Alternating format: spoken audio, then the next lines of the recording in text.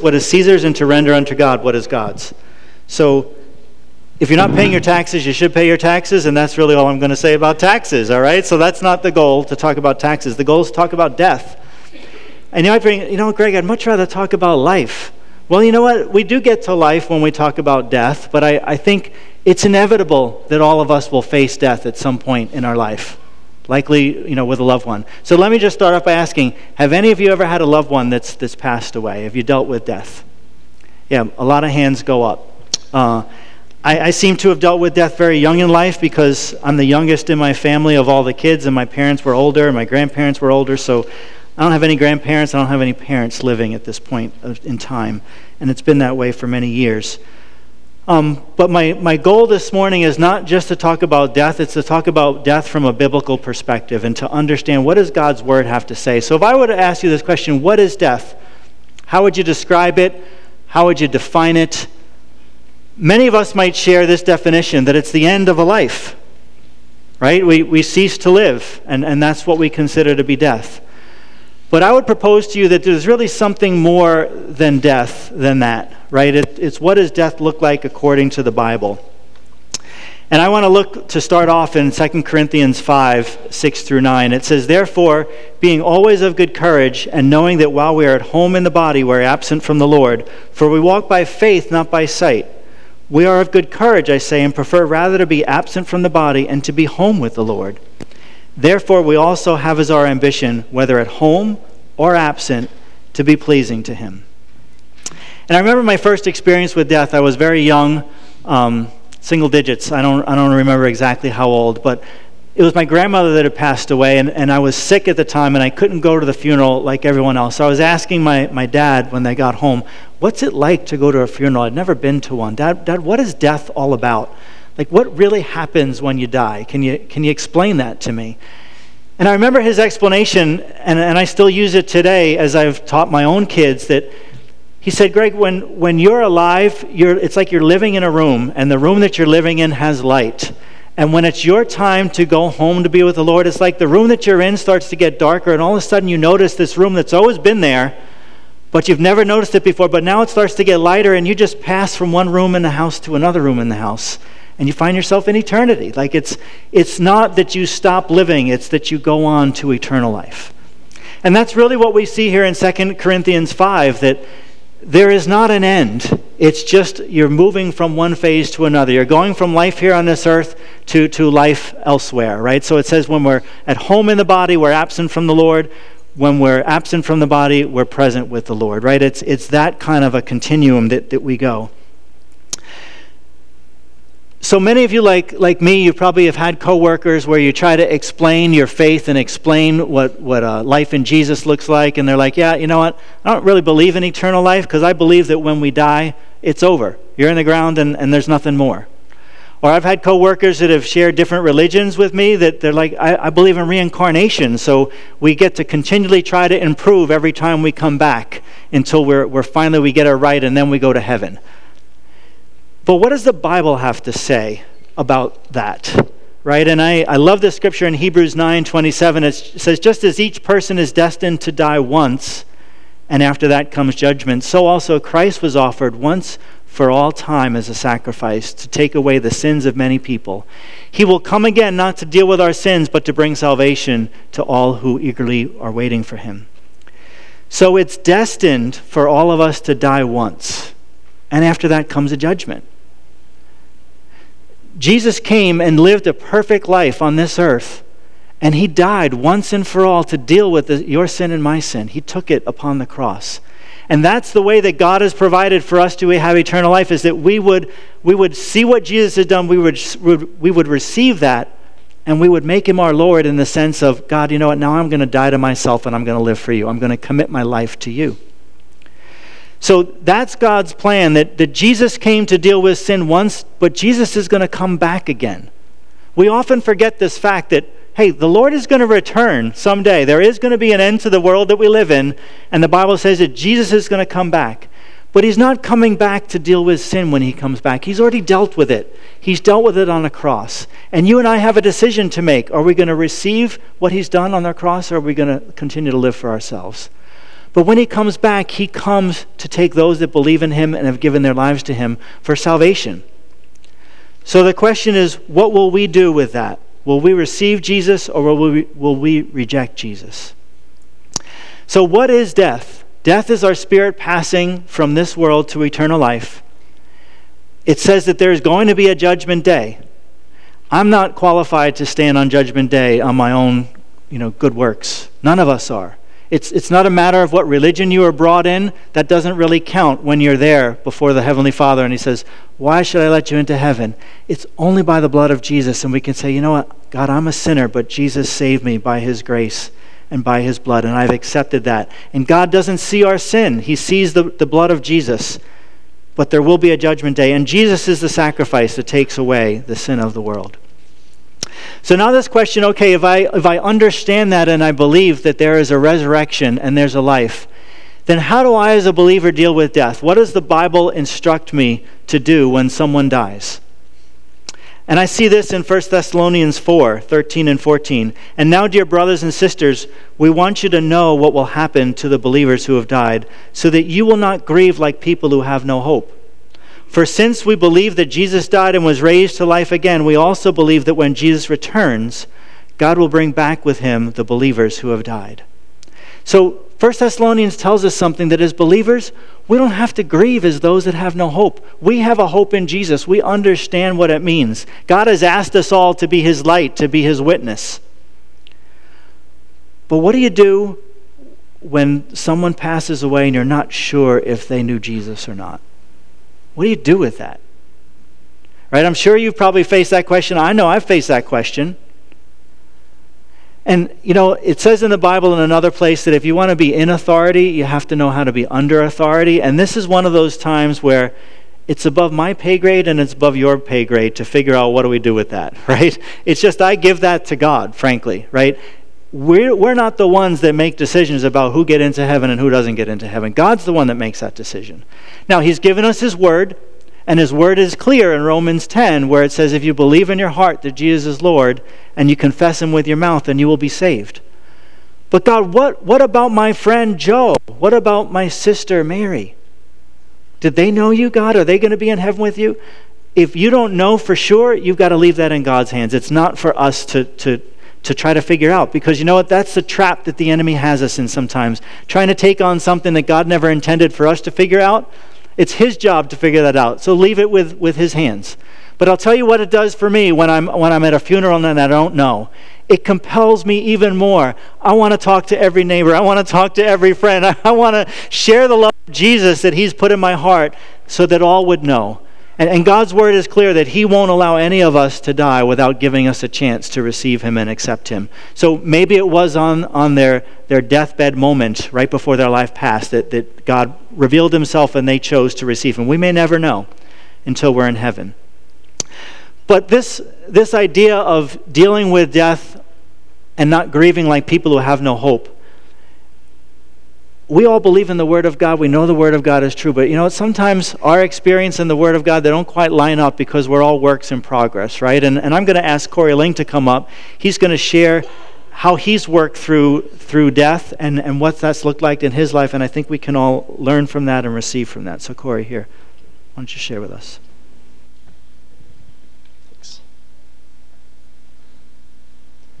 Good morning. Just wanted to share something with you guys that I've personally been walking through these last few months, and really feel like it was on my heart. The Lord wanted me to share it with you today. To start off, I'm going to show you guys a few pictures. This first picture here is of my little brother Seth and I, probably around 2004. I would have been around 12 and Seth was 4. I grew up in a blended family. For those of you who don't know, I grew up in a house of 8, 5 boys and 3 girls. I always looked out for Seth. We had a pretty special bond.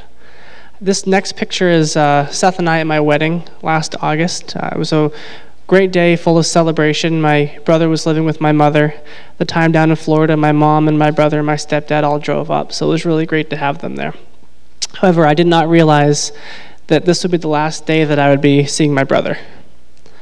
I got a call from my mom November 14th, early morning, and she had told me that my brother had shot and killed himself in the courtyard of his high school. This absolute worst thing I've ever gone through in my life, and never a phone call that you want to get. This last picture here is of at Seth's funeral. It's still such a shock to us all, and we're still trying to walk through it. But yeah, I didn't realize at the time that I went to my grandfather's church up in Ossipee. My grandfather's Don Littlefield. For those of you who don't know, he was the first pastor of Shiloh, and he had shared a message on 1 Thessalonians 5:18. And it reads, "Be thankful in all circumstances, for this is God's will for you who belong to Christ Jesus."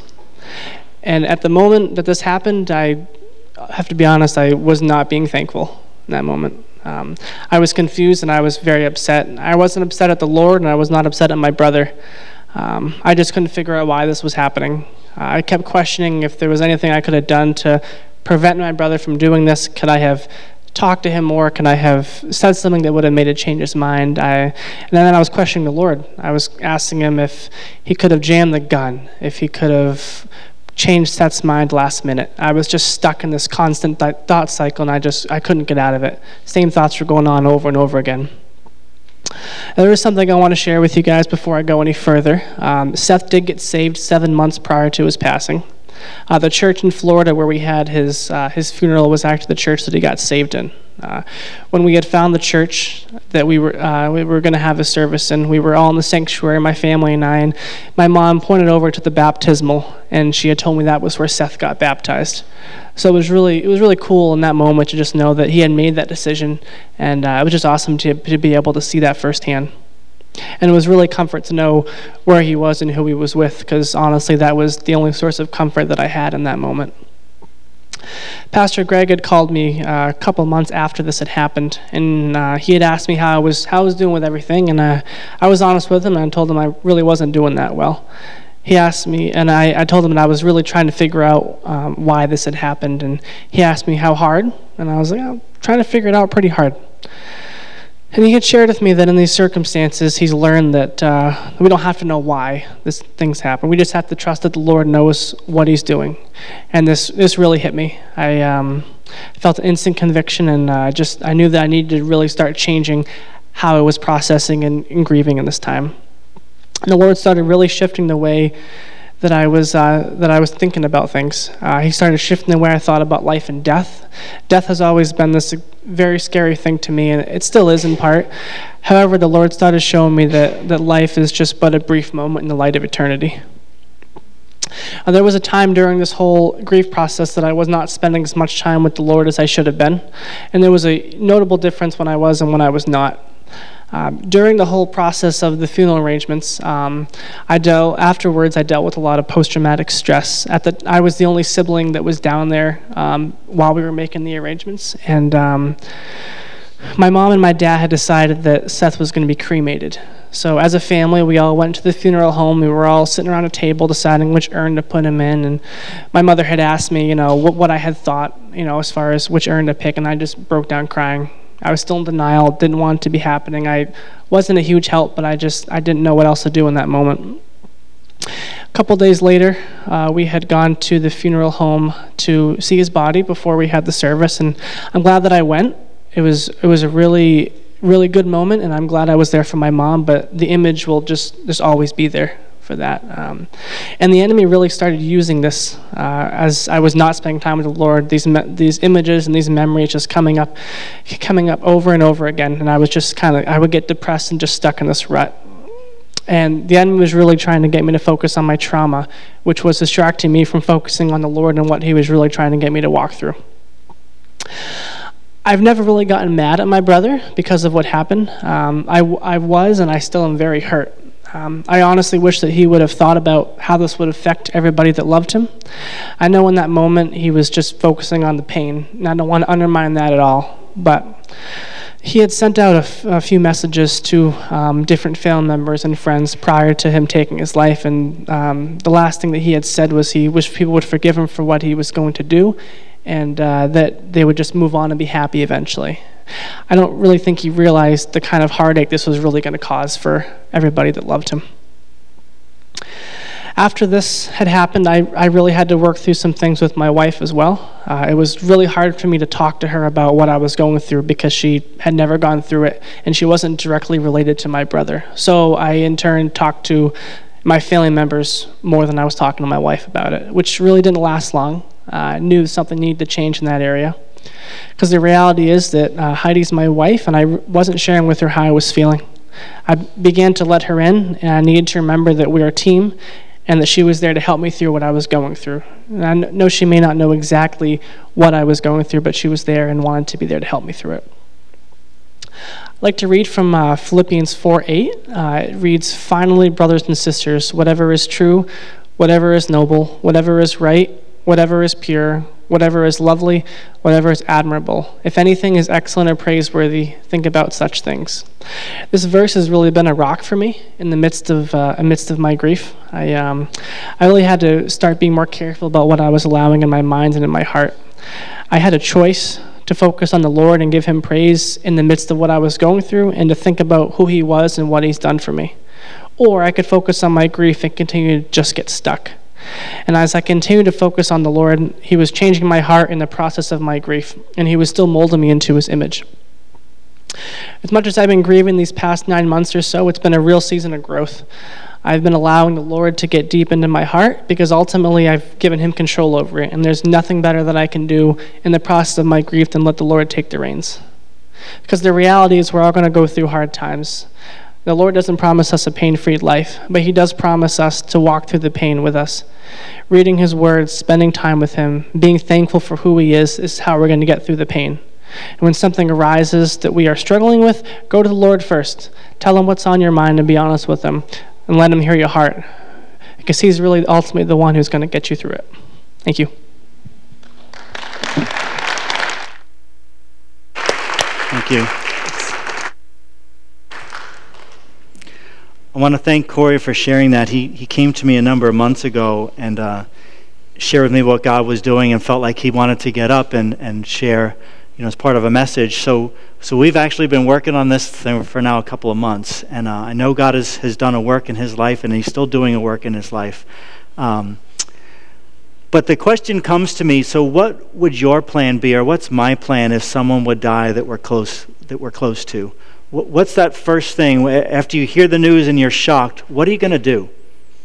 Right? Do you have a plan? And I never really had to worry about that because it was always more done for me growing up. But I did have an experience, and I wanted to share what my mom did. So recently I got a new Bible. I don't know if any of you have bought Bibles lately, but my mom had a Bible. It wasn't black, it was red. But more importantly, in the first couple of pages, maybe you've got a Bible that says, okay, who it's presented to, and the marriage, and the births, the baptisms, and then it's got the deaths page. I'm like, that's pretty morbid that you write down everyone in your family that's died. So my mom, for some reason, was impressed at a point in time in her life as she was reading through the Word, and she found a scripture that would minister in a time of death, she wrote it on that page. It said deaths. And she had the whole page, she had scriptures written all over it.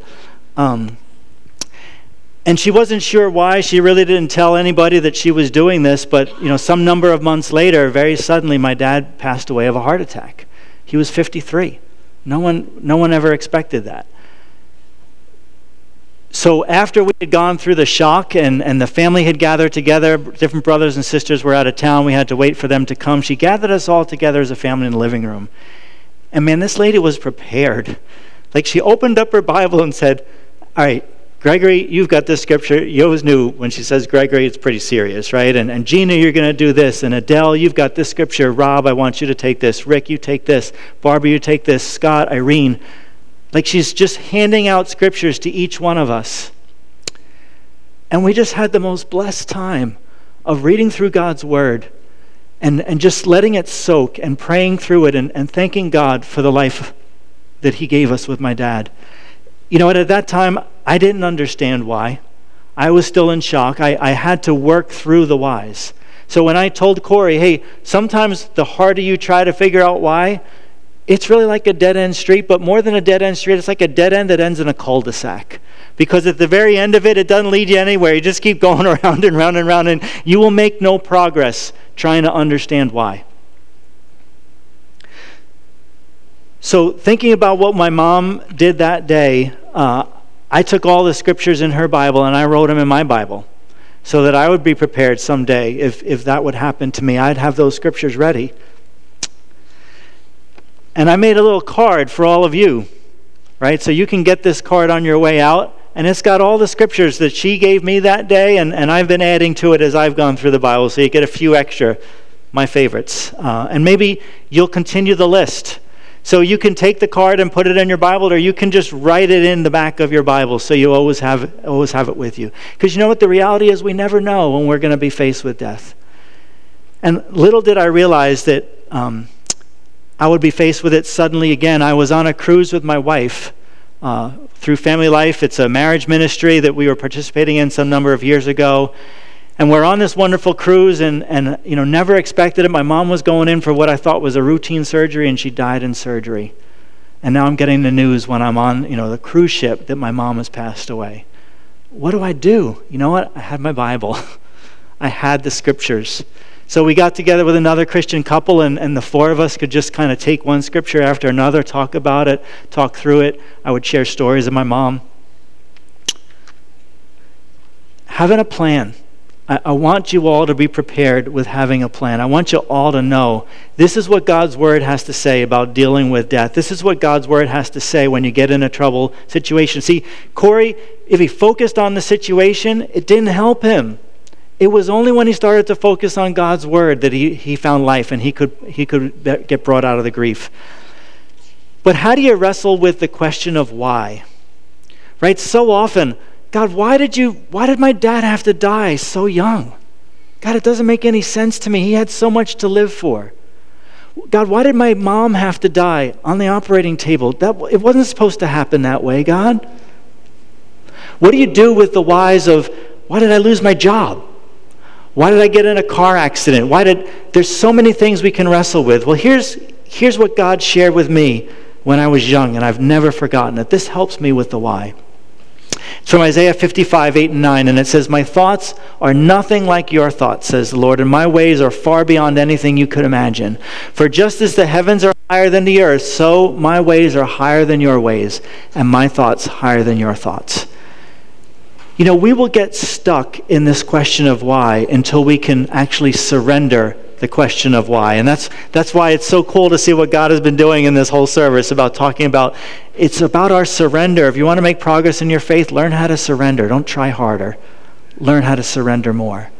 For whatever we're going through. But when I'm questioned with why, God, why, I don't understand, it's above my pay grade. God, you know. Your ways are higher, your thoughts are beyond what I could even imagine. So God, it's not a question of why, it's a question of, do I trust you? That's the real question to answer. When I'm dealing with the why, it's because I don't trust God fully, that He's got a plan, that He understands. See, God sees from the beginning of time to the end of time, and you and I see a slice. How can we understand when we're looking through a slice what He sees from beginning to end of time? We can't. The question really is, do you trust Him? Will you surrender?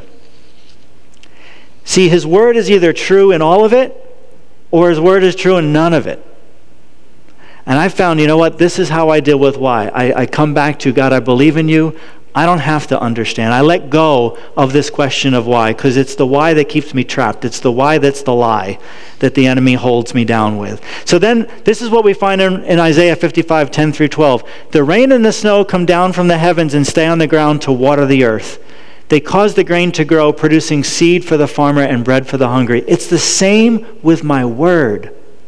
I send it out, and it always produces fruit. It will accomplish all I want it to, and it will prosper everywhere I send it. You will live in joy and peace.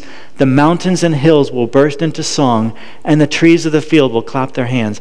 Yeah, that's what I want. I want joy and peace for all of us. But the only way you're going to have joy and peace is to understand that God's Word is what lasts forever. It's not my thoughts or your thoughts. It's only His Word.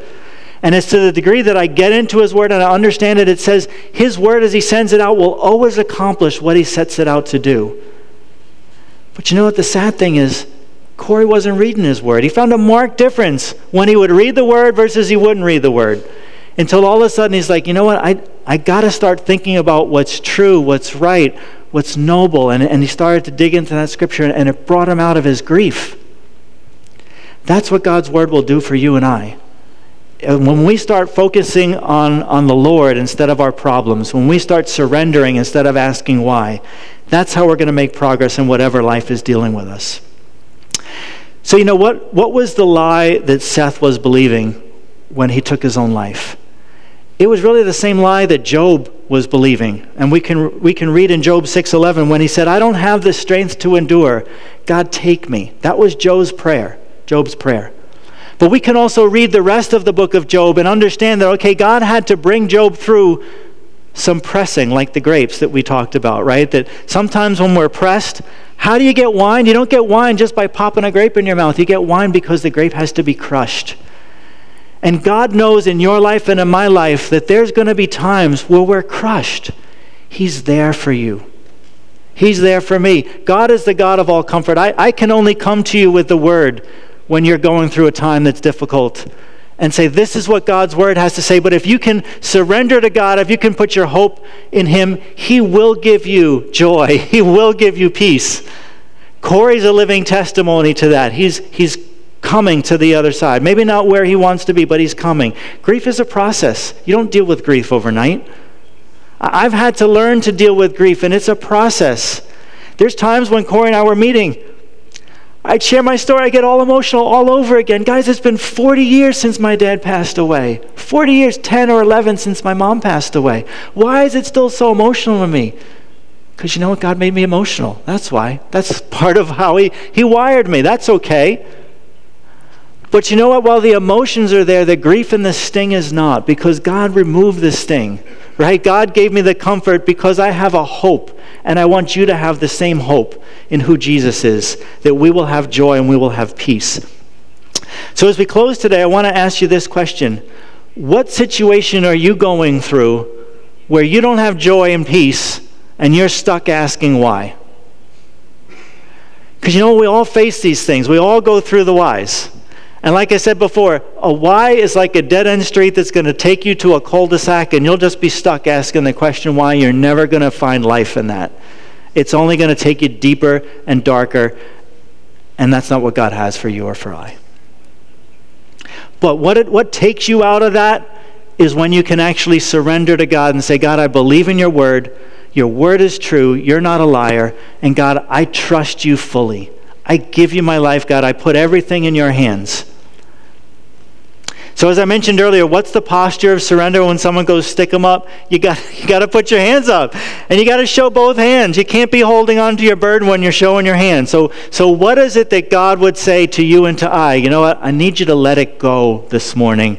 I need you just to release whatever you're carrying. Give it to me. Because my word is true. My word is living. It's active. And let God accomplish the work. Just as rain comes down from heaven and the seed grows, and it also says the snow, that's coming, but we'll take the rain for now. Shh, there you go. Just as those are certain, and that's how seed grows, God's word is certain. It won't return to him void. It'll accomplish what he set it out to do. So let's stand up and pray today. And as we stand and you close your eyes, I want you to think about, so what is it that you're carrying that God never intended for you to carry, because you're holding on to this burden. You're trying to deal with the stress of life, and you know what? Frankly, you're losing. You're trying harder, and it's like the treadmill just goes faster and faster, and you're losing ground. And you're like, God, I can't do it anymore. Okay, that's probably a good statement, that you can't do it anymore, because God never intended for us to deal with these things on our own. He intended for us to surrender them to him. So God, with a choice of our wills today, Father, we declare that you are Lord, and we surrender our lives to you, God. We trust in you fully. And God, these things that we're holding, Lord Jesus, we can only offer them up to you. We give them to you, God. Lord Jesus, you are the source of all comfort, God. I pray that you come, Holy Spirit, I pray that you come and bring comfort to each heart that needs your comfort this morning. God, that we would be able to surrender what it is we're holding on to. We give it to you. And Lord, as Corey read that scripture, in everything give thanks, for this is the will of Christ Jesus concerning you, God. We give you thanks and praise, not because it's joyful in the midst of it, God, but because we know you've got a plan and a purpose, God. This may feel like crushing grapes to us, but God, you've got new wine in store. So we look forward for the destiny that you have, God. We look forward for the plan that you have for our lives, God. We want to do it your way, not our way. So we surrender to you this morning, God. And I ask, Father God, for the peace of Christ that passes understanding. God, I ask for the grace to help in time of need. Lord, I ask for the joy that you have, Father. All of the fruit of your Spirit, I pray for each one this morning, God, that we would know Jesus and we'd know him in the height and the depth and the breadth and the width of his love. We pray all these things in your precious and holy name. Amen. Thank you for being here. Please join us downstairs for food afterwards, and have a great day. God bless you.